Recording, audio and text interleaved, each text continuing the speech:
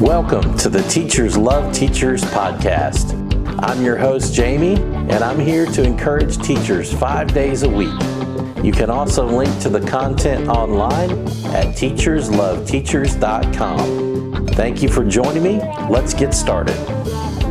Thank you so much for joining me today. We're continuing on this theme of kindness this week. Good people have kind thoughts, but you should never trust the advice of someone evil. Proverbs 12:5. So continuing with our kindness theme, this verse kind of gets to the point really fast, doesn't it? I've also heard something similar to this verse which says, never take criticism from someone you never go to for advice.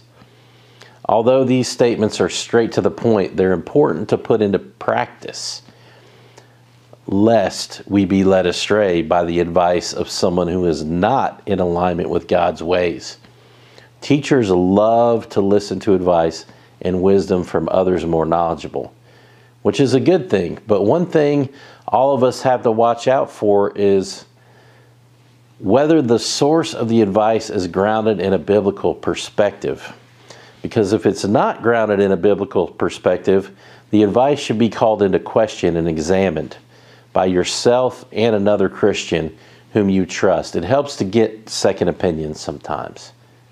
Anyway, I want to thank you for doing what you do every day. Our world is a better place because of your kindness, your hard work, and the advice that you give students and those around you.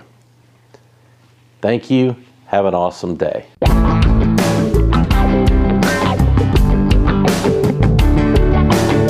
Thanks for joining us for the Teachers Love Teachers podcast, where we encourage teachers 5 days a week. Visit teachersloveteachers.com to link to our website. There you can link to our blog, YouTube channel, and our podcast.